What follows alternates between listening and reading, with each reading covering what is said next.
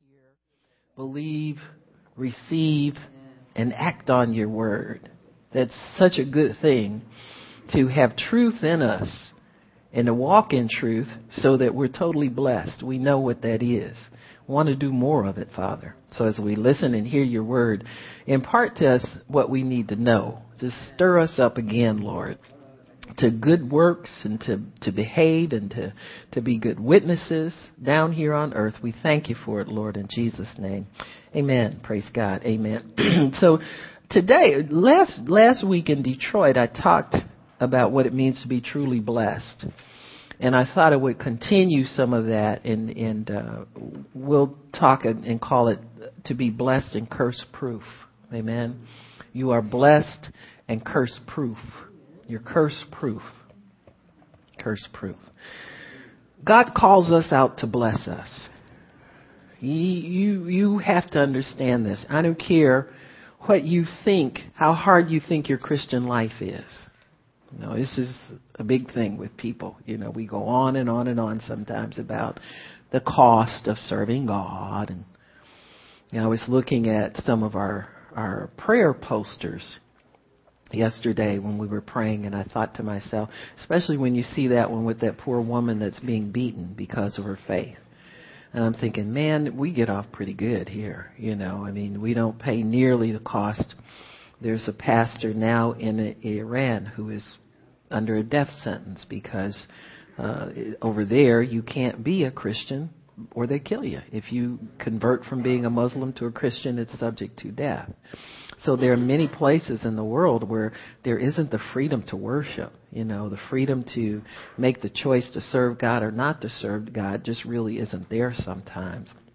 And so many times we look at, well, as a Christian, you can't do this, you can't do that, and I got to pray about everything, and I get to, and sometimes we just get this sour attitude about what our end of obedience is versus the blessing that comes, and you get stuck in the middle there somewhere, and in some ways not put forth much effort in God because you're not certain that the effort's going to pay off. Y'all know what I mean? The walk of faith should be a walk of obedience and joy, and just the joy of serving, and the joy of having relationship with God. If that's not there, it's going to be a tough walk. You know, if there isn't joy every day in serving God. It's like it would be if you were married to somebody that was kind of unkind to you or not didn't bring much joy to the marriage. You know, they're a little hard to please. It's a rough road if that's what you got facing you all the time. And so as Christians, we can know that we're at a great advantage because God called us out of whatever it is that you think you have to leave behind in order to serve God. You're called out of that to be blessed. The blessing always brings an increase and a promotion in your life. I don't care what you think you are giving up or what you left behind or what you feel that this walk is costing you. You are brought out, you're called out of your old life to be blessed. God will never pay you less than the devil did. Amen. He will never love you less than the devil loved you. He will never treat you worse than the devil treated you. You are called out to be blessed. The word blessed actually means to be happy. It means to be joyful. It means to be productive, successful. It means to have peace in all areas of your life. So when God calls you out, He calls you out to bless you, not to do you bad, to do you good. He said, I know the thoughts I have towards you, thoughts to do you good, to give you hope and an expected end, so you can expect good things all the days of your life in serving God. So I think if we get our head on right, we'll realize that we still get the better end of the deal. But if you understand what it means to be truly blessed, I think we will live a life aggressively pursuing favor with God and pursuing pleasing God, so that the blessing of God does fall upon our life. It comes upon our life in a great way, in a dramatic way. When you're blessed, you are curse proof. You are curse proof. Galatians 3, I'm going to start there, see if I start in the new and work my way back to the old, if we can get a good foundation here.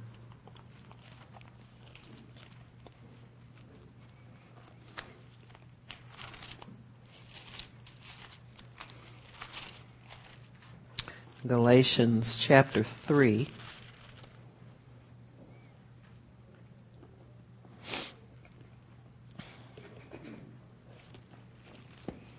Paul sets forth this argument that's a continual argument with Christians. It's still a continual argument with Christians. Are you walking according to the law, or are you walking according to faith? Walking according to the law puts a lot of pressure on you, because your flesh is weak and you're trying to obey God through the works of the flesh. It leads to frustration. And it's amazing how we can start out in faith, with the confession of faith toward Christ. If you're like I was, I tried many times to be good. I would go to church and go be consistent for a while and then quit going because of lack of interest, because I wasn't saved. I wasn't born again. And so that works. And I was really glad to find out all I had to do was believe Jesus took all of that for me and lived for Him, and that made it so much easier. But it's amazing how through our walk with God, we can fall back into the works of the flesh again. Anytime you get into a negative mindset or condemnation or judgmentalism, anything like that, you'll find yourself trying to earn your way in God instead of obeying Him by faith. Whatever He tells you to do, do that, instead of trying to figure out what you need to do to please Him. You got me? There's a big difference. One of them puts you under the works of the law, which we know can never be fulfilled. So Christians, I think for most of the part in our walk, is getting out of the legalism and the religion, stepping out of that and stepping back over into faith. That's a constant struggle for believers. To know when you're really obeying God by faith and when you're just going through the motions of trying to figure out what you need to do to please Him. It's a big difference. God writes His law in our hearts. What's in your heart is what you are motivated by and led by. And so you live a life of faith. Whatever you desire, you pray and ask Him to bring it into your life. That's the life of faith. Whatever it is that you are seeking, you want direction. You pray and ask Him for direction. That's the life of faith.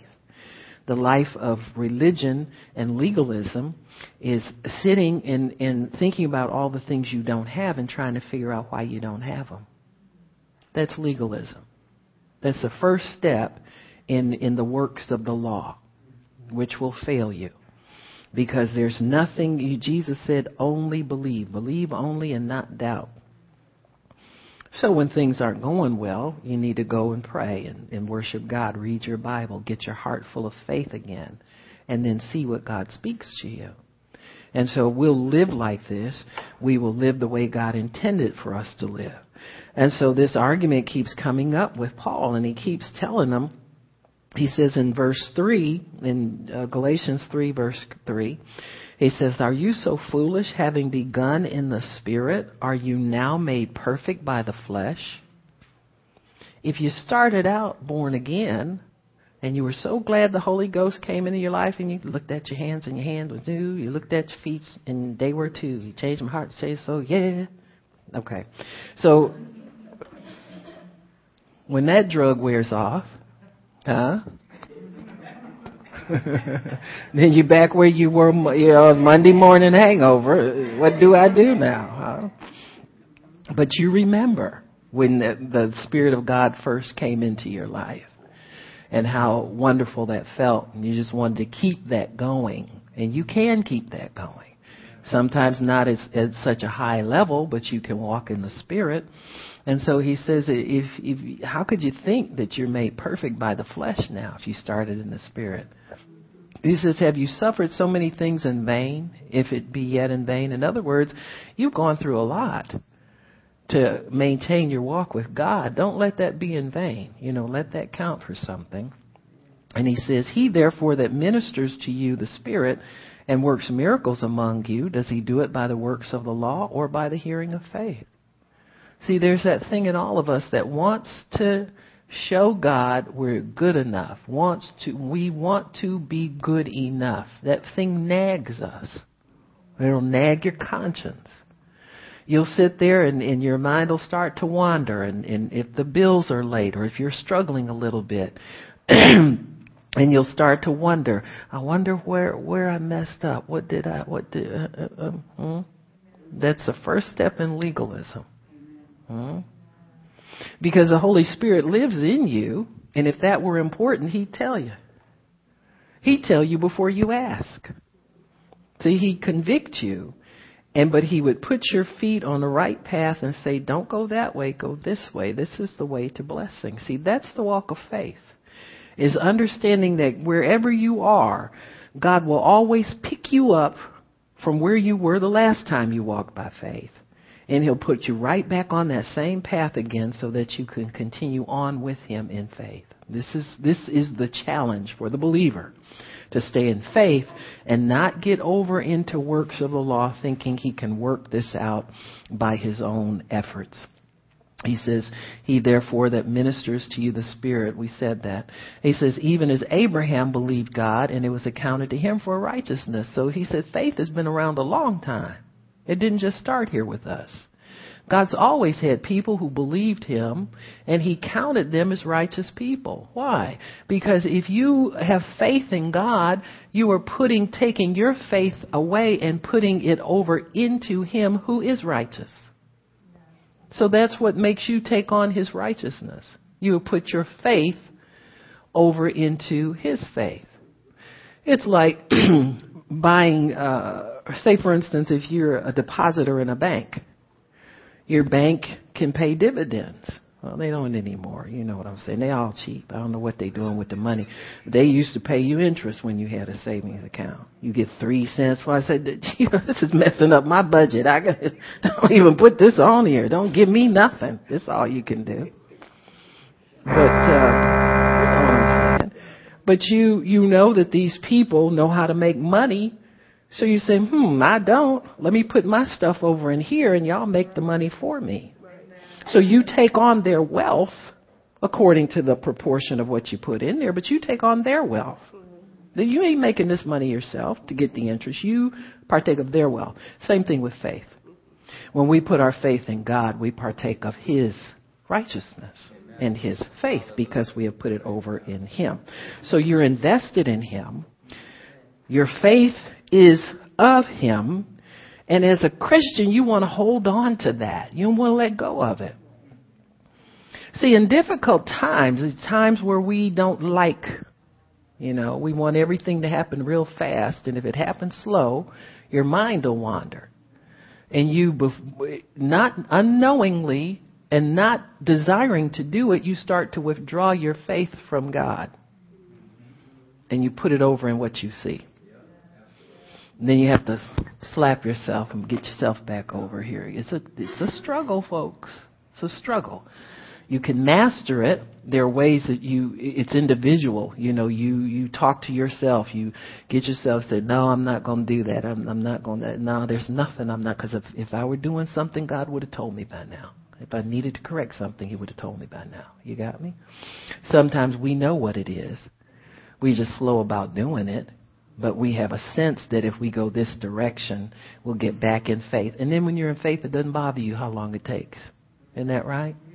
You just, what? Time? What? I don't care about that. Hey, when it comes, it comes. I'm cool. And then there are times when you up the wall. And that's because you stepped out of faith. You've withdrawn your faith from the promise of God, and you've gotten your mind scattered. But you pull yourself back. You keep walking by faith. And that's what it's about. It's about getting back over there. So he says, Abraham believed God, and it was counted to him for righteousness. He says, know you therefore that they which are of faith are the children of Abraham. And the scripture foreseeing that God would justify the heathen through faith. I mean, he gets everybody into this faith thing. Preached before the gospel to Abraham, saying, in you shall all nations be blessed. So then they which be of faith are blessed with faithful Abraham. So the blessing really is a package that God puts everybody into. So if you are of faith, you are blessed with faithful Abraham. That's why he's in the Bible. So you can see what God did for him, and you can know what God will do for you without fail. Without fail. And so he says, so in verse 10, for as many as are of the works of the law are under the curse. That's where curse comes in. If you insist upon working your way through your salvation. I'm good enough. I give a big enough offering. You know, sometimes there was a saying, Pentecostal people, you say doubters give the most eventually anyway. Why? Because they're into works. They're trying to prove by the size of their offering that they can impress God and get something back from him instead of using their faith.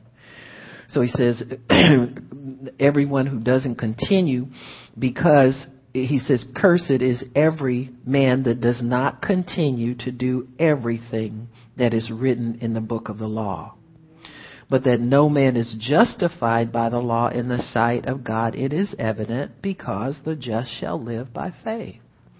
So God doesn't expect you to do everything perfectly according to the 10 Commandments. But he expects you to what you do it believing in what Jesus Christ has done to enable you to do it. Has Jesus died for your sins? Yes, he has. Was he raised for your justification? Yes, he was. And so when you have faith and confidence in what God has done for you and you live that life, then you please God. He said the law is not of faith, but the man that does them shall live in them. And he says this, Christ has redeemed us from the curse of the law, being made a curse for us, for it is written, cursed is everyone that hangs on the tree, that the blessing of Abraham might come to the Gentiles through Jesus Christ, that we might receive the promise of the Spirit through faith. Now, when Abraham received the promise from God, God made the promise to one seed of Abraham. That promise was made to one, to Jesus Christ. That's why the covenant comes through Christ and not through the natural sons of Abraham. Yeah, Abraham, Isaac, and Jacob. Well, that one seed that they're talking about is the final heir, Jesus Christ. So that the blessing only is on the Christian is evident here, because it skips over the natural inheritance. If it kept through the natural inheritance, you could work your way through being good enough. You got me? It would depend on who your father was. That's where the Pharisees got messed up. You know, we have Abraham to our father. They kept telling Jesus. They didn't need his preaching and they didn't need his teaching. That's fine, but what are you going to do about the curse when it comes on you for disobedience? Well, Jesus did away with that because there is no curse on the new covenant. It's a curse-proof blessing. Whenever God blesses anybody, it sticks on them forever and they are curse-proof. You got me? You cannot be cursed. That's why when people talk about generational curses and all this kind of stuff, and I say, well, are you redeemed from the curse of the law? Are you redeemed or not? God spoke both the blessing and the curse. He knows what he's doing. And if he says that this doesn't apply to you anymore, then it doesn't apply to you anymore, and there's no curse on your life. What are you afraid of? But see, many times we want to step out in faith, and we're afraid of messing up. Because we still, some place in here, we believe in the curse still. Because what are you afraid of? If you mess up, God's not going to holler at you. All he's going to do is convict you and pull you back over where you're supposed to be, and you keep walking. But somehow that doesn't come to us when we're trying to get up and do something for God. We're always scared. Suppose I blow this. Suppose I mess up. People who are full of faith are pretty much fearless people. They're very courageous people. You'll see them get up and do the same thing over again, even though it didn't work for them the last time. They'll get up and do it again, maybe make a few modifications, but they keep going. That's a faith-filled person. The unjustified person kind of sits back and waits, very reluctant to do anything because they're afraid of penalty if they don't do it right. Still the law working in your mind, still working in there. And so we have to be careful that we understand the blessing to the degree that we understand it. You gotta understand what God had in mind when He blessed people. What did He have in mind when He blessed us? He had in mind that He would be our God and we would be His people. We would be taken care of all the days of our life. That's what He had in mind. What do we have in mind when we think of the blessing? Do we have the same thing in mind that God had in mind when we talked about it? See, God means for what He does for us to last forever and be continual. What am I doing here? I shouldn't be doing. Okay. He meant for what He's doing for us to be continual. And why do we doubt that if He paid a bill for us one time, He'll do it again? See, it's thinking about some penalty and some curse that keeps us messed up in our thinking. You got me? The reason I'm taking time with this is because I think it's the way a lot of people think. It's the way I think and the way you think. If we don't catch ourselves and make ourselves accept the truth. See, we got to make ourselves accept this. Because if we don't, we'll short ourselves out on a lot of the things that God wants to give us. And we'll spend our time, with super nanny, in a time out thing. You got me? We'll be continually taking time out because we don't feel right about asking God to do it again. I'm going to tell you something. If you're in debt, a carnal person will tell you it takes time to get out of debt. So if God did a miracle for you to pay your house note this month, He'll probably have to do another one next month, the month after, the month after, the month. But why can't we expect Him to do them over and over? When we get to need the miracle again, we all condemned and, I don't know, and we're all nervous,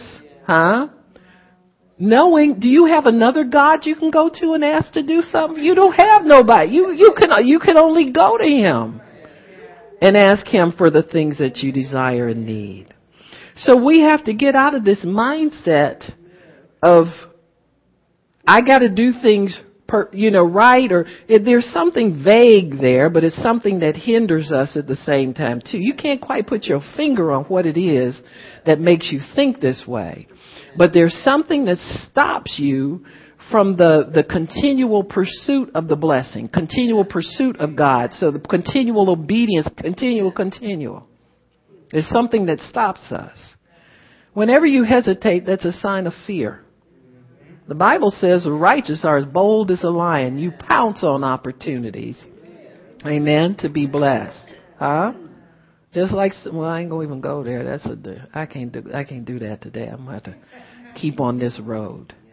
But y'all know what you do when you pounce. When you want something, you don't care who knows you want it, and you don't care how bad you know you want it. You just see an opportunity and you reach up and grab it. That's the way the righteous are supposed to be about the blessings of God and their life in God.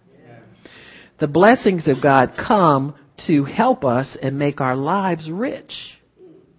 You might have some poverty areas in your life that still have to be dealt with, but don't feel condemned about them. Let God work on them. Let Him help you. Let Him get you over into a place where this flows continually. We set some crazy standards for ourselves sometimes, What do you care how the blessing comes or who pays the tab for it? God's paying the tab for it. But sometimes, I want to get to the point where I can write the check. I don't know why. I want to get to the point that if I could write a check, I don't. What's wrong with it? Get somebody else to pay it. I would. Huh? We set goofy that's no standard for anything. You got me? It's nice to have it, but God's taking care of you one way or the other. It's the hand of God that brings a blessing into your life. It's not, the people say stuff, I get tired of hand-me-downs. Listen, I go on eBay and find me good stuff all the time. I don't consider it a hand-me-down. I consider it a blessing. I don't have to pay top dollar for it. I'm right up there in the line with it. You got me? It looks just as good. It's going to be used the minute I take the tags off of it anyway. So I don't care if it's used when it comes to me. I'm going to get it anyhow. We set goofy standards, and it puts more pressure on us as believers to come up to some personal standard now we have on top of God's standard. His standard is trust Him and live by faith. Sometimes He'll bring it to you in a way that'll blow your mind. You just have to laugh and say, well, God, as I said, I didn't want this way again. And here it is. Or He'll put it in the hand of somebody you don't even know. And there it is. There's something that really blesses you. And so we have to understand that we can't call the shots in this life. You got to understand how to stay in the realm of blessing. Stay out of the nonsense, the place where you get robbed of everything, the place where you think that you've done something so bad that God doesn't want to bless you, or you can't get as much as you prayed for, or somehow it's diminished because of you. You're not that important you're not going to hinder anything. Listen, God knew you was going to goof up your paycheck for the 15th time when He got you that job. You begged Him for it. Oh God, I'm gonna tithe, I'm gonna give tithes and offerings beside. Yeah. And all he can think was, there they go again. They think that promising is impressing me. I already put you in line for the promotion anyway. Without all that rigmarole, you going yang, yang, yang, yang. Huh? It's like Pam's little grandbaby. He start talking now. Your little babies are funny. They hear you talking, they get in there and think they talking just like you are. And they that's the way God looks at us when we go to promising Him. Oh God, you do this for me. It's like a little baby. Baby, don't nobody pay attention to that. He ain't paying no attention to that. His blessings are without sorrow. Why is He going to heap all this responsibility on you? But see, the devil hears that and he'll condemn you if you don't do it. See, once you repent, I know how people say, God, get me a vehicle and I'll donate it to the ministry. I'll bring the saints back and forth to church, and they barely get there themselves. They left the kids. I couldn't wait for them. They get on my nerves. Well, you blew it. So repent and tell God you're sorry. God, I shouldn't have shot my mouth off. I was biting off more than I could chew, but just help me to straighten it out. In my heart, I want to do right with my vehicle. I want to dedicate it to you and let it serve you. But all that I promised you, I don't think I can do that. Please forgive me. And God cleanses you from all unrighteousness. He forgives you, and you get the slate wiped clean, and He lets you go on and do what you can do reasonably with your busy schedule and your kids driving you crazy, and all the people that won't come, and they think I'm crazy. They don't never come to church when I ask them. He takes into consideration all of that, and He still will take care of that car. He still will pay the note. He still wants you to be happy and joyful in it. He doesn't want you to feel condemned because you shot your mouth off with something you didn't intend to promise, thinking that impressed Him to give you something. You're blessed already. You can't impress Him enough to give you it. He's already given it to you. He's already given it to you. He's already conferred the blessing on his people. The blessing of Abraham comes to us through faith in Jesus Christ. So we are already blessed. Well, how come I struggle? And how come, well, we're going to talk about that. We're going to talk about that. We've been talking about it a little, but we're going to talk about it some more. When we say we are blessed, we are curse proof. We're curse proof. Look at Jacob and Esau. Or Jacob and Isaac, his father. Jacob stole the birthright from his brother Esau, who was the firstborn. Esau should have had the birthright and the blessing. He wound up with neither. Because he didn't consider them valuable. That's why God said, Jacob I have loved and Esau I've hated. Because Esau didn't think like God thought.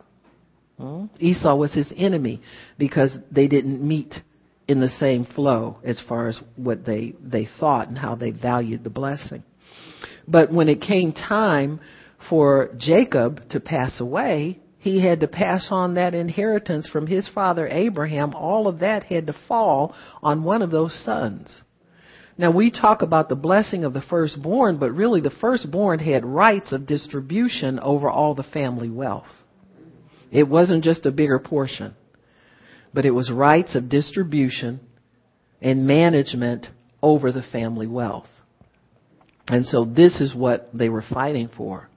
Well, Jacob wanted it so badly that he disguised himself as his brother, fed his dad some food, and glued hair on his body with the help of his mother, who liked him better as well. And he was conferred the blessing. When he stood there, his father said and spoke these things over him. Let me go to it in Genesis 27.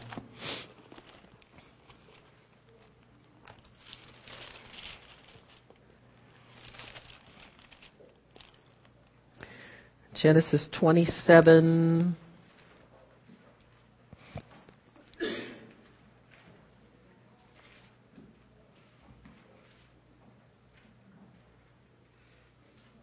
Verse 23. And he discerned him not because his hands were hairy and as his brother's Esau's hands, so he blessed him. And he said this. This is the pattern that you'll see whenever God or anybody else under God blesses somebody, they bless them with words. You are blessed with words. You bless yourself with words. You activate the blessing of God in your life with words. God blessed them and said, be fruitful, multiply, replenish the earth and subdue it. That is a blessing. Even though there's work implied in it, it's still a blessing. So here, Jacob is about to bless his son. And he says, verse 24, he said, are you my very son Esau? And he said, I am. He's lying. And he said, bring it near to me, and I will eat my son's venison, that my soul may bless thee. And he brought it near him, and he did eat, and he brought him wine, and he drank. And his father Isaac said unto him, come now, and kiss me, my son. And he came near and kissed him. And he smelled the smell of his clothing and blessed him, and said, see, the smell of my son is the smell of the field which the Lord hath blessed. Now this is where the prophecy comes out. He's satisfied now that this is the boy that he's supposed to bless, and he begins to speak the blessing over him. This is his last will and testament. Therefore God give you the dew of heaven and the fatness of the earth and plenty of corn and wine. Let people serve you and nations bow down to you. Be Lord over your brethren, and let your mother's sons bow down to you. Cursed be everyone that curse you, and blessed be everyone that bless you. And it came to pass, as soon as Isaac had made an end of blessing Jacob, and Jacob was yet scarce gone out from the presence of Isaac his father, that Esau his brother came in from hunting. And he had also made a stew for his father, but of course he was too late to receive the blessing. And he said, verse 32, Isaac his father said to him, who are you? And he said, I'm your son, your firstborn Esau. Well, by that time, Esau had already sold his brother his birthright anyway. So the only thing that was to follow was the blessing. See, your birthright is the fact that Jesus Christ lives in you. You're rightfully born as a child of God. So you are born into the family of God. The next thing is for God to confer the blessing upon you. How does the blessing come on a child of God? Through the Word, through words, through the Word, through words. Remember the little promise book you used to read when you were first saved? You were looking for the blessing. That's natural. Once you are you're born into a family that you begin to look to see what the benefits are to living in that family. Every time you go into the Bible, you have trouble, or you just want God to speak to you, you want comfort or something. You are looking for the blessing. You're looking for words that will come to establish you in your birthright. You know you're entitled as a child of God to what God has for you. And the next step is for you to get the blessing. We confer it on ourselves. In the new covenant, you confer the blessing upon yourself. So you don't have to stand in line for God to tell you you're blessed. You don't need any of that. All you need to do is go find the words that give you your solution. The words that give you encouragement. The words that give you hope. The words that give you promise. You are blessed by words. That's why the enemy tries so hard to twist the word, get you too busy to read the word. Instant scriptures, instant Bible, the 1 minute Bible, the this Bible, the that, everything to keep the blessing away from you, because he knows the blessing comes with words. If I go up to Miss Tony and I said, Miss Tony, you really look nice today. I have blessed her. She wasn't seeking it. She wasn't looking for it, but I blessed her with my words. I spoke well over her. And that word, she will either accept it. You know how some people are. They're a little shy about receiving compliments. When you get saved, you get a little bolder. Some of that stuff falls off of you, and you're gracious about it. And you say, well, thank you. And that will take them to the next place that they may have a struggle with something and not feel good, but something's been deposited in her life that keeps her kind of buoyed up and keeps her elevated a bit, so that now when she gets to a place where she has a struggle with something, she has the strength to get through it, all because of words. Words to bless, words to encourage, words to build up, words to fortify us. This is how we are blessed with words. So when Esau did get back to his father, he asked his father, he said, is there not another blessing for me? And so his father had to give him a secondary blessing. He had made the stew and all that kind of stuff. In verse 37, Isaac answered and said to Esau, behold, I have made him your Lord, and all his brethren I've given to him for servants, and with corn and wine I've sustained him. And what shall I do now for you, my son? And Esau said to his father, have you but one more blessing for me? Bless me even so, my father. And Esau lifted up his voice and wept. And Isaac his father answered and said to him, behold, your dwelling shall be the fatness of the earth and the dew of heaven from above. You're going to live outside. You're not going to have what your brother has. And by the sword you'll live, and you shall serve your brother. And it'll come to pass when you shall have dominion that you will break the yoke from off your neck. So one has it easy, the other one has it hard. The conferred blessing makes it easy for you folks. Makes it easy. You're the first in line. You're the heir. Abraham, Isaac, and Jacob through Jesus Christ. So we are the ones who will have servants serve us. We are the head, not the tail. We are above only and not beneath. See, we are blessed this way. And anytime you find your life not that way, you have a requirement from God to find out your solution and begin to bless yourself with that. You got me? So if your work is too hard, you find your solution in the Word. I am the head and not the tail. I'm above only and not beneath. I am the master and not the servant, in Jesus' name. And continue on in that, and let that word minister to you, and let that word help you, so that when you step out to receive the blessing, you're expecting what you blessed yourself with and not some substitute. You're not the secondary guy, okay? You're not Esau, whom God hated because he gave away his birthright. He didn't consider being a son of Isaac an important thing.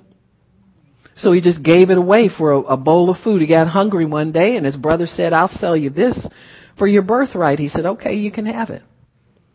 See, if we give the birthright away so easily, the blessing won't fall on us.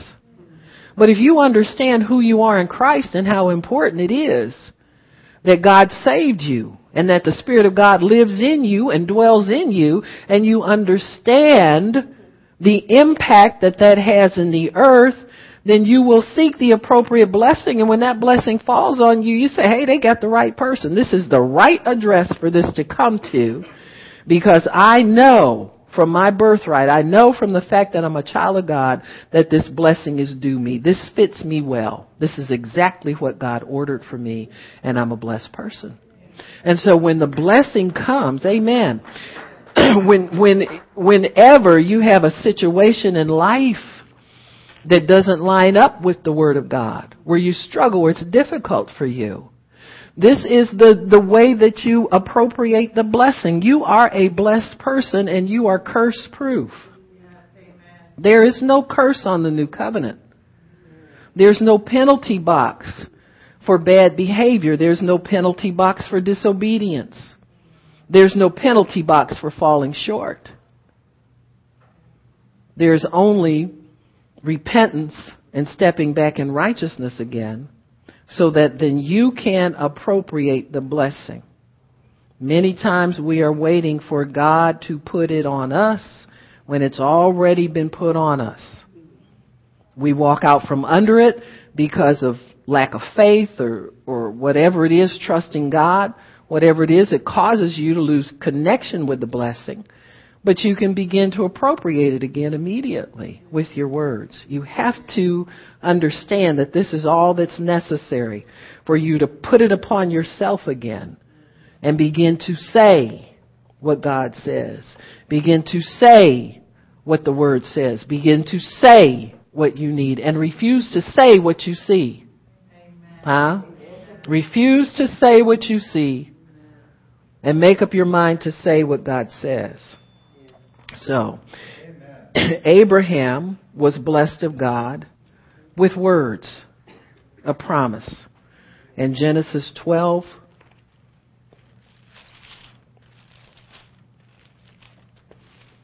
and in verse 24, I'm sorry, not 24, in Genesis 12, this is at the beginning where he first met him. In verse 1, now the Lord had said unto Abram, get you out of thy country and from your kindred and from your father's house into a land that I will show you. So he brings him out so that he can bless him. He cannot always bless you where you are. You need to come out. You need to come out of the same mindset. Really, coming out for us is not moving physically so much, but it's moving from one way of thinking into the mind of Christ. See, the blessing comes with words. Words minister to your mind and your soul and your heart. You can bless yourself. Just like my example with Miss Tony. She could do that herself. She could look in the mirror and she said, I look pretty good today. I'm looking pretty nice. I think I'll bless myself and get on out here and go to church. And so when we do that, though, we can understand how important it is, how these words, good words, will carry us. Word of God will carry us to the next place of blessing.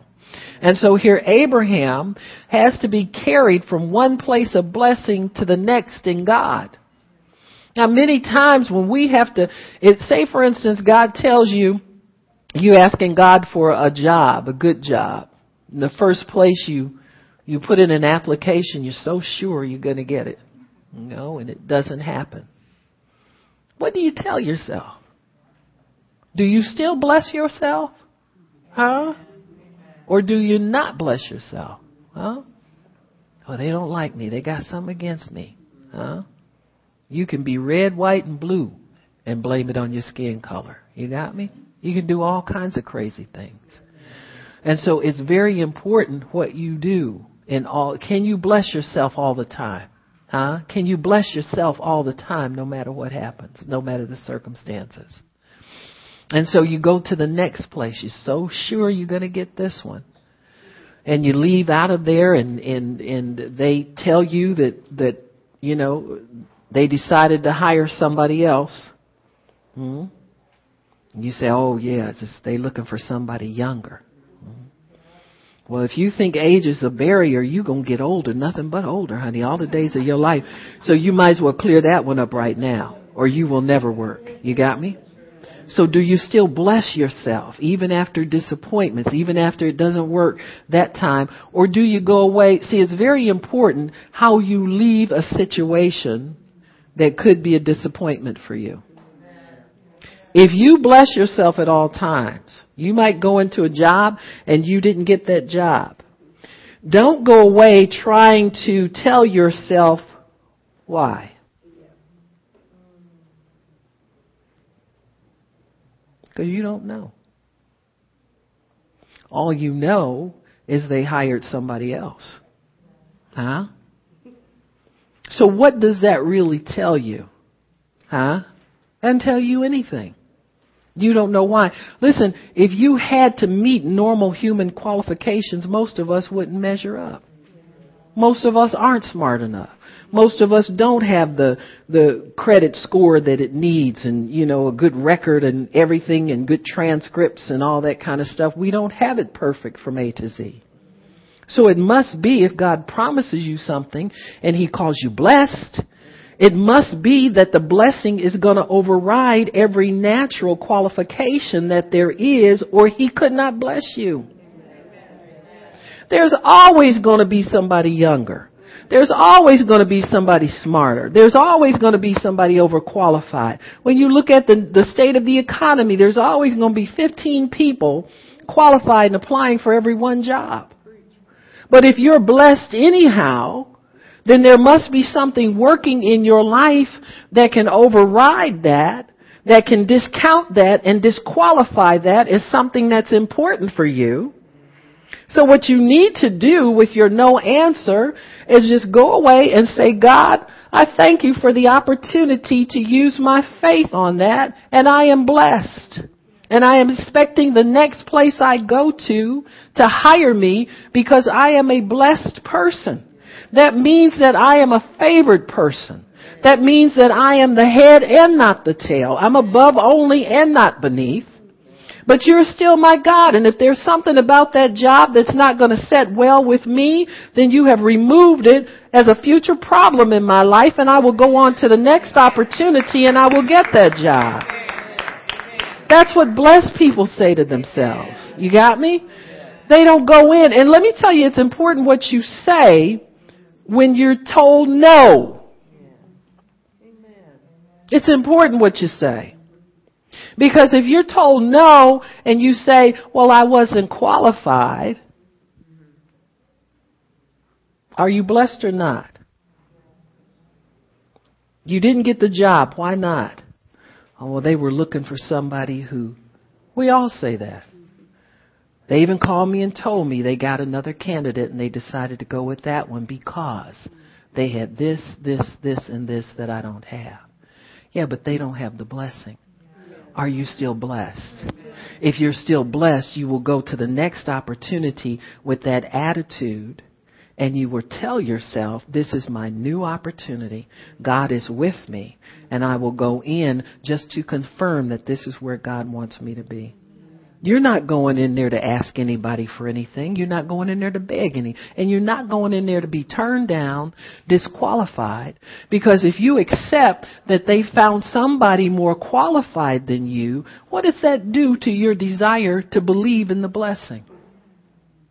Does that help you to believe that you're blessed? Or does that discourage you? For most people, it discourages them. Because they sit and they think and they try to wonder how they're going to fix something or how they're going to present themselves the next time so that they don't get turned down. And there we back over in the works of the flesh again, trying to work something in the flesh that God's promised us is going to come through faith. See, we're trying to fix ourselves up in the natural so that we qualify. And you wait and wait and wait in fear before you go and put in another application. In fact, many people stay unemployed because of discouragement and disappointment more than anything else. But we're blessed people. We have the blessing on us everywhere that we go. We can go in and begin to speak into a place. If you go into a place and it looks like you want to stay there and it looks comfortable for you and you look like you say, I think this fits me well. You begin to prophesy in that place. You extend the blessing. I'm going to have an office in this place and I will have people who work for me. I will have people who will bless me and will help me to carry out the work God has called me to do in this place. Instead of waiting for man to tell us if we're accepted or not. See, the blessing lets you know that you're accepted everywhere. God's word is accepted everywhere. It can open doors everywhere. It can do everything you want it to do everywhere. But we have to have more confidence in the blessing that it's never lifted from our lives. It's always in your life. But you have to appropriate it by what you say. That's why the devil fights you on your words. You want to continue to bless yourself. God, I thank you that this was an opportunity for me to use my faith. And I thank you that my faith will be stronger the next place I go to because I am blessed. They will want me because you are telling them to want me. When I'm in the right place, that door will open for me and I will be blessed in that place. I'll make good money. I'll be able to get my weekends off. I'll be able to get my time off. I'll have good vacation. I'll have good pay. You begin to bless yourself with your own words. And then God will cause that situation to conform to what you say. But if you let the natural start to dictate your blessing, see, you can't let what you see and what they tell you is not right begin to dictate your blessing. Huh? People, it used to be when people got retired, they would just, go and sit and do nothing. Now you see them working at McDonald's. You know why? Because they rather have slow old people than young crazy people. Huh? Those are the options now. So now age isn't a factor. It used to be in most companies, you couldn't bounce around from company to company and be an executive. It's very common now.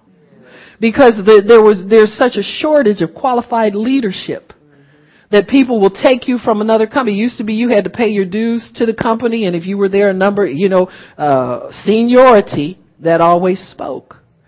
But now people are so desperate for qualified people, they break their own rules trying to find somebody. They take women as executives. Before women, they say, oh boy, you're going to have to go home and take care of the babies. We don't want nobody who can't be here 24 hours a day. Now they give you family leave. Huh? This has all changed because people have begun to demand it. If people in the natural can demand it, certainly the child of God with a birthright in Jesus Christ can appropriate the blessing that has already come upon our lives through Jesus Christ. And you can begin to specify the blessing as to what you want to come into your life and when. When Jacob was given the blessing, he immediately went and started working it and putting it in force. He didn't wait one day to decide whether or not he was going to accept the blessing from his dad. He was eager for it and he was anxious for it. And he was nonstop in it. Jacob was able, he got tricked. He had sown some bad seed in his life. He began to reap on it. You trick your brother out of what rightfully belongs to him, you're going to pay down the road somewhere. He got hooked up with Laban, a distant relative, and was working for one daughter and worked 7 years for one, didn't get her, had to work another 7. That man had him tied up for a lot of years. But he still believed he was blessed. He still believed he was blessed. No matter how many years he had to serve out, he still believed in the blessing. And he was able, because he had served for so long, he was able to do genetic engineering on cattle. Huh? How's that for a blessed person? You're locked up and somebody's serving somebody and they're treating you bad and tricking you, and every time you try to do it with a good heart and a good mind and you say, well, I've worked some, pay me off, and he pays you wrong, doesn't pay you at all. So the day Jacob came, he said, you know what, I'm blessed and I'm out of here. And he decided he'd ask him for a certain kind of cattle. He said, I don't want to leave empty-handed. He said, if you let me have this kind of cattle and that kind of cattle, I'll leave. And he was able to breed them so that he had herds and tons of herds of cattle that came out exactly the way he said it would, because he understood what it meant to be blessed. He did not want to leave there broken, empty-handed. He said, I've worked years for this and this man has cheated me. Does that mean that he took crap off of him because years ago he cheated his brother? No, he said, no, I believe God and I'm righteous. Let my righteousness speak for me. I have no curse on my life. I came here and worked for him because I thought he was a fair man. Now I see he's not. I'm out of here. But I am blessed anyway. I wasn't living out a curse. I was living out my promise to come here and work for him because I wanted to marry into this family. He said, I'm married into this family. I'm getting my stuff and getting out of here with me and all my herds and all my cattle. So he forced the word, a blessing, to come to pass anyway. He was hemmed in. He was hindered. A mean father-in-law that made him work almost for nothing. And from him sitting there and watching, this cow's mated with this cow. Let me see what the calves look like. Paying attention to things. Instead of whining and crying and feeling sorry for himself, being angry at Laban, he decided he was going to watch stuff. How many people have the humility to learn while they're being cheated? Learn while they're being mistreated. Learn while they're being treated wrong. A person who's blessed will. Because they believe in the blessing every single day. They believe the blessing is on them every single day. They don't believe in mistreatment being the big thing in their life. They know that they're blessed. You can't stop the blessing. The blessing has to be appropriated with words. So he told Laban, he said, you know what? I'm leaving with my family and I want to take some cattle, and I'll tell you the ones I'm going to take. And as he began to tend those cattle, he mated the ones up with the ones he wanted to have mated up until he got a big enough herd that he says, I got enough, I'm leaving now. When you're blessed, you call the shots. They don't tell you when to come to work. They don't tell you what to do. You understand what I'm saying? I mean, to a degree. You have the freedom, you have the grace, and you have the favor to say, you know what? I need this day off. I have something to do for God, and I'm going to take this day off. Put me on the schedule. You're not afraid to ask for favor and ask for what you need that God's put on your heart, because you are a blessed person. You're not under anybody's authority and dominion but God's. God puts leadership over you to bless you. And to treat you well, not to be a problem to you. When you're a blessed person, you know this. You're not afraid of going to whoever is in authority and talk to them. I have a habit when I have difficulties with people, customer service people. I don't know where they get them from, rehab centers or something. They're not helpful. They're not knowledgeable. They answer the phone and they giggling in the background and all this old nonsense. And if they don't give me the right answer, I said, let me talk to your supervisor. Well, they're going to tell you the same thing. I say, are you the supervisor? Well, all I'm saying is, I said, I don't want to talk to you anymore. I told you who I want to talk to. I want to talk to who's in charge. Whether I get right, wrong, or indifferent answer, I want to talk to who's in charge. Because I'm not afraid of people in charge. You got me? And I want to talk to somebody in authority so I can get an issue resolved. So you're not afraid of people in authority. You're not afraid of your boss. Huh? Well, my boss is mean. You don't know. God will soften them all up. Huh? Just go in there and do your job and understand. Begin to prophesy over yourself every morning when you go in there. Begin to bless yourself because you're a blessed person. When this blessing comes upon you, it's appropriated immediately at the time you need it. The blessing's there. It's just there. You bless with your words.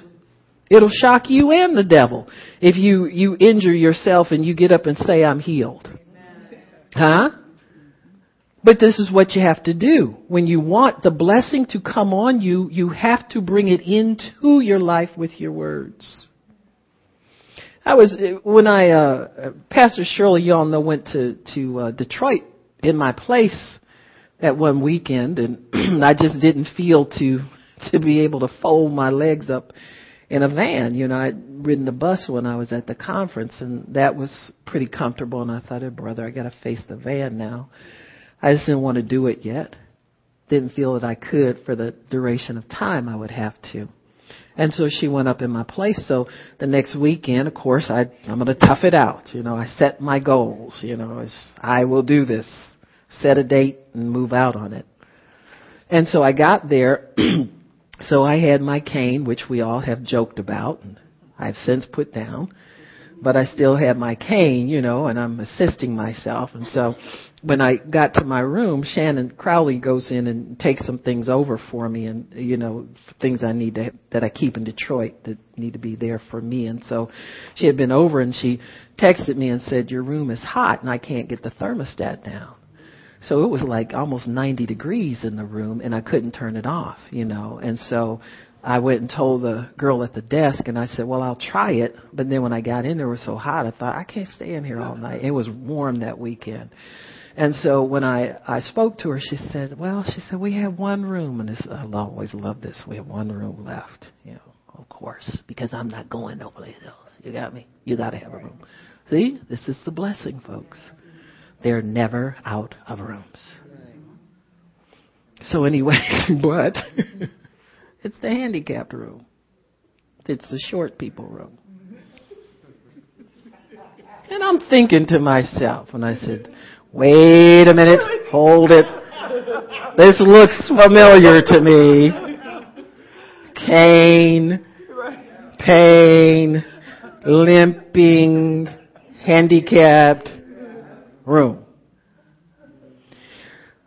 When we were there for the conference, I mistakenly had parked in the handicapped parking space and left my little truck up there. Cece gets in there, Inspector Clouseau. Thought somebody had been driving my truck and got tickets. But no, it was the handicapped. Here we go again. More handicapped stuff. Cane. And on the bottom of the ticket, they say, if you are a legitimate handicapped person and forgot to put it on there, we'll take the money off, some of the money off for you. You know, produce us a handicapped sticker. I'm thinking to myself, now wait a minute. This whole thing is not looking like what I'm expecting. And immediately I told the devil, I said, no, you're not. No, you're not. I'm not going in there. I'm not going to stay there. I'm not accepting limitations. I am not handicapped. I don't plan to be handicapped. I am healed. I am 100% whole. I have God's peace upon me. And immediately when I said that, the housekeeping guy shows up, you know, out there, and he says, oh, how are you? And I said, fine. I didn't even recognize him at first. But he recognized me because he come on over and promised us to clean our room every day at the conference and never did.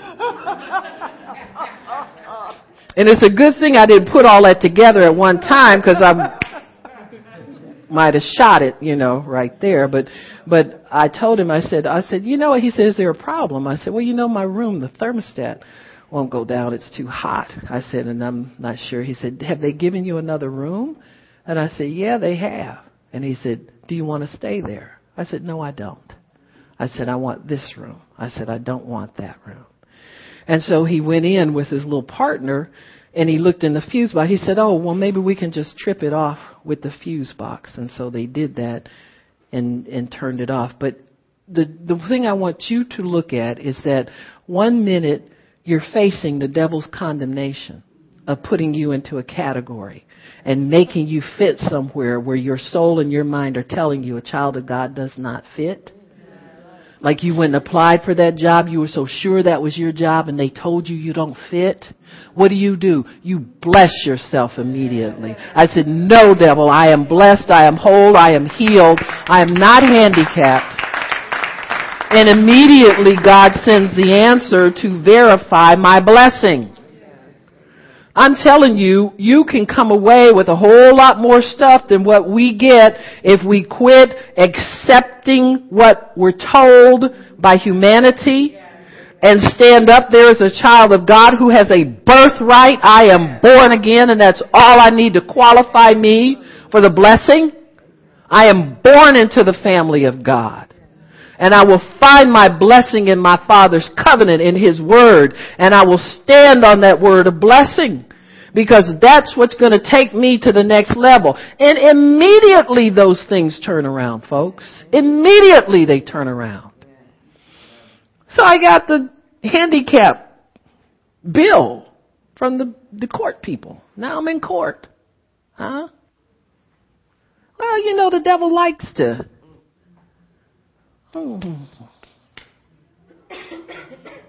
So these tickets, you know what a handicap ticket is? Almost $200. I had 3 of them.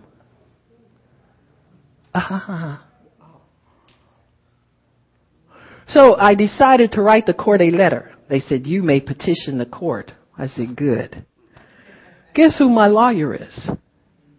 You got it. You better believe I'll write them a letter. I don't have to hire anybody. I don't have to ask for man. Well, what do you think? Should I get an attorney? No, I have one. Thank you very much.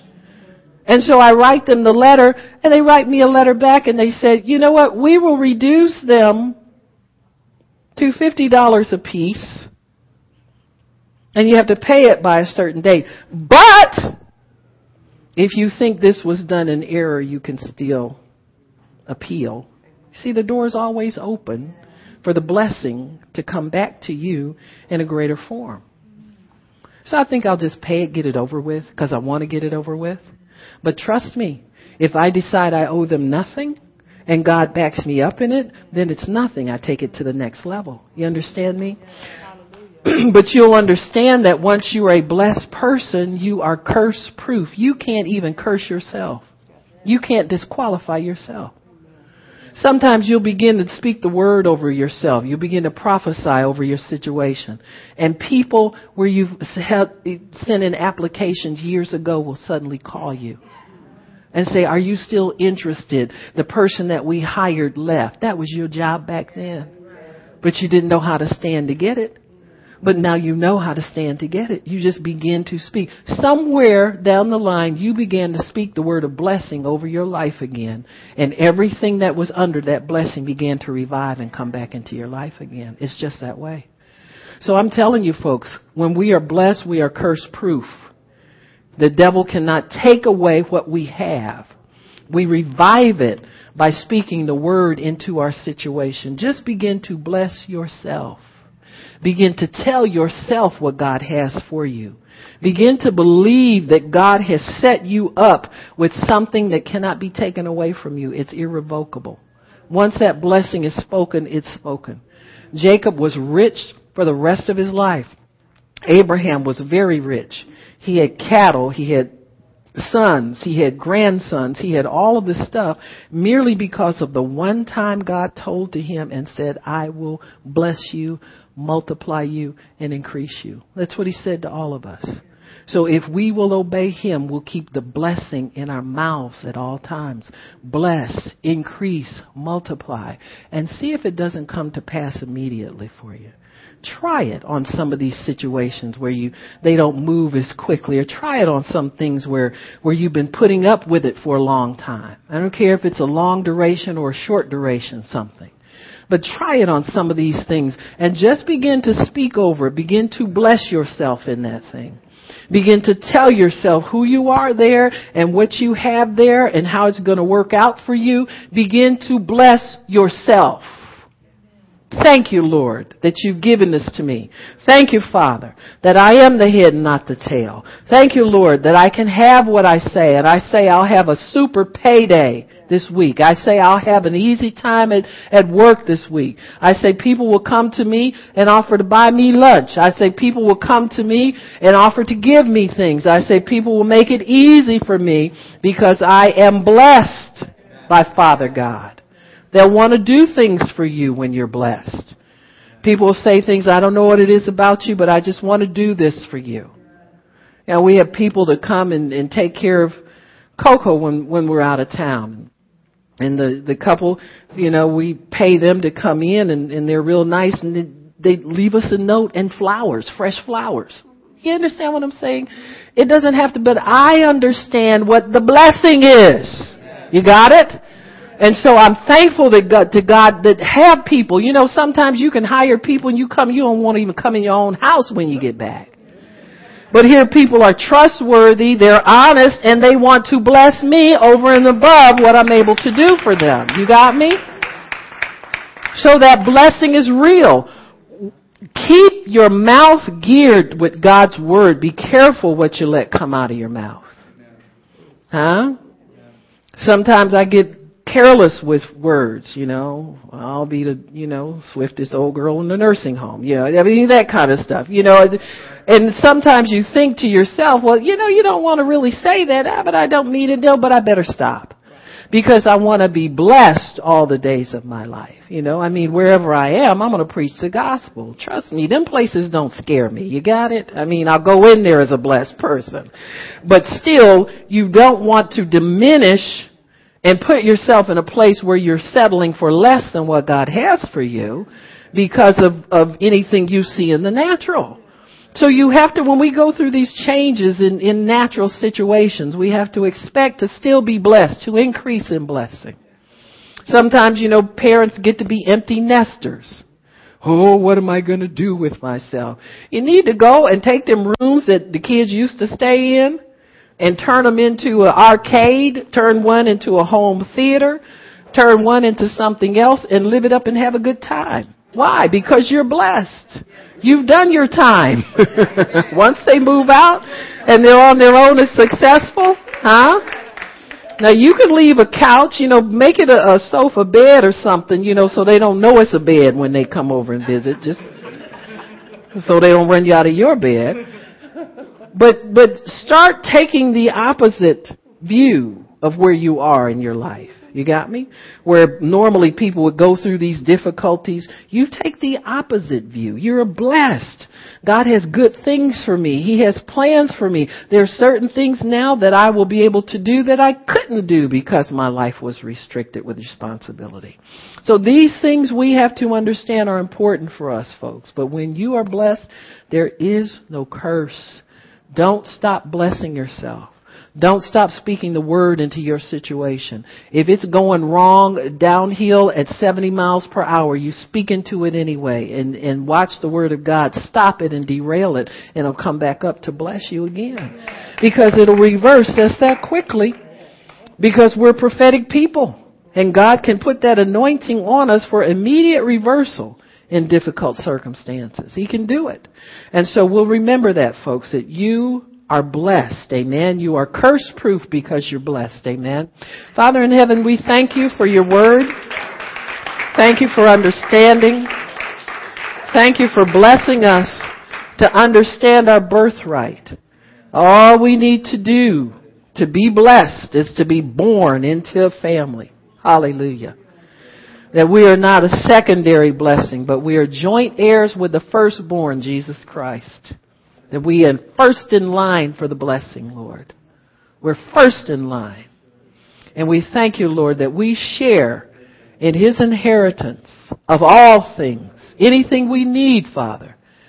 We inherit all things. We thank you, Father. Thank you, Jesus. Thank you, Lord. Thank you, Jesus. Now, there's somebody that you really think that you haven't been able to, you think age is a problem for you. You need to get that straight out between you and God, you know. You're blessed. Age is not a problem for if you need a job, finding a good job, finding a good job with a future.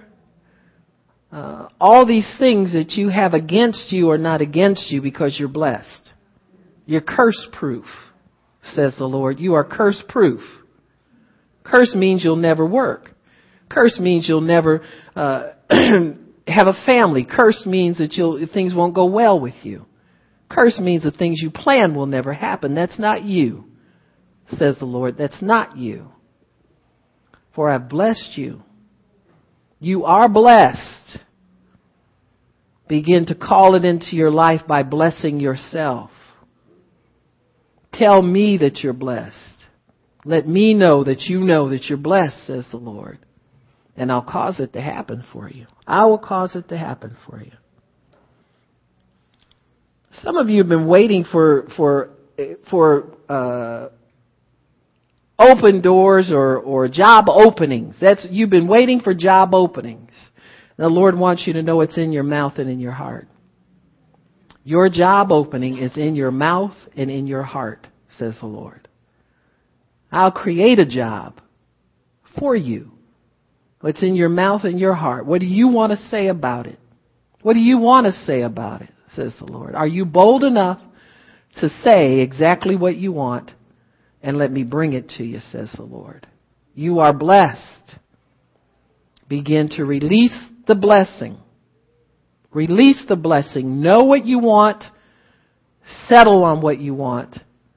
And begin to bless yourself with it, with your words, says the Lord. And I'll back you up in it. I'll back you up in it, says the Lord. I'll back you up just like I backed up Jacob. I let his righteousness speak for him. And he got what he said. He got what he said. He got what he said. He got what he said. He got what he said. Be quick to grab it, says the Lord. Be quick to grab it. Be quick and not reluctant. Be quick to grab it, says the Lord. Thank you, Jesus. Thank you, Lord. Praise God. Thank you, Jesus. Thank you, Lord. Praise God. Praise God. Praise God. Miss Nola, come up here a sec, okay? Praise the Lord. Amen. Now, the Lord says He gave you a picture of that truck breaking through. And He says that's for you. But He wants to know this. What took you so long to see that I had that for you?